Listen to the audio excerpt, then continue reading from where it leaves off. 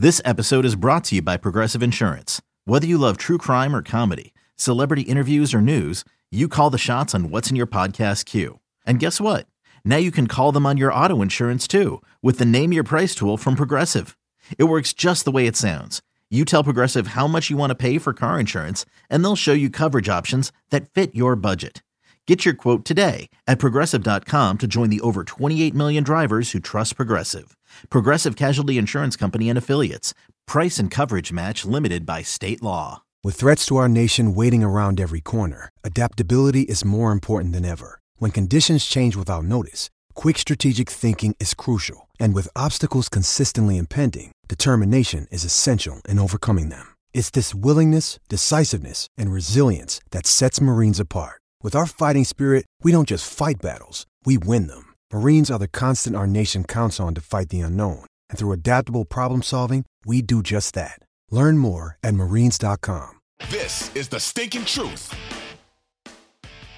Aaron Rodgers coming out and saying, I'm likely not going to be back this year. And it's part of the issue is that I probably wouldn't get medically cleared anyway.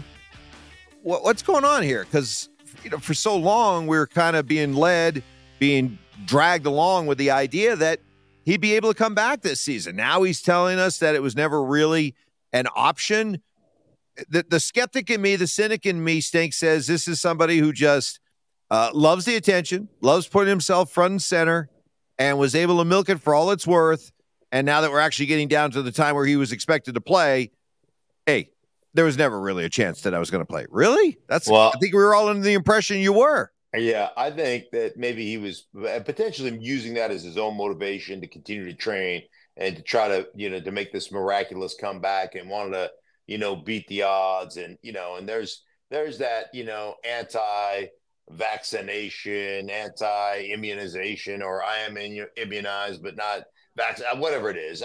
There is that snarkiness toward the media and toward the, the powers that be, if you will. My first thought about this, and I've been saying he's not coming back this year from day one. Part of it would be egregious management. Now, we kind of expect egregious management from the Jets. Maybe I'm just stating the obvious, but if the Jets allowed him to come back based upon the money they owe him and based upon the debacle that this year was, if they allowed him to come back and play at the end of the season, everybody on the Jets, including the owners, should be fired. That they should automatically relinquish their control of the New York Jets, and they should be sold on the open market if you allowed him to come back. So I just don't think anybody's that stupid, and I don't think that Rodgers really was ever going to be cleared by the Jets or the Jets doctors. Like, if the Jets doctors were to clear you and you got hurt again, that would be medical malpractice. There's just no way anybody's going to allow that to happen. So, yeah, this whole thing was a farce, but we all kind of followed it, right? We all said, well, could it happen? And then you saw him walking without the boot on. Then you saw him throwing balls before games, and you're like, oh my gosh. And then there was a report last week that he played scout team linebacker and intercepted a pass.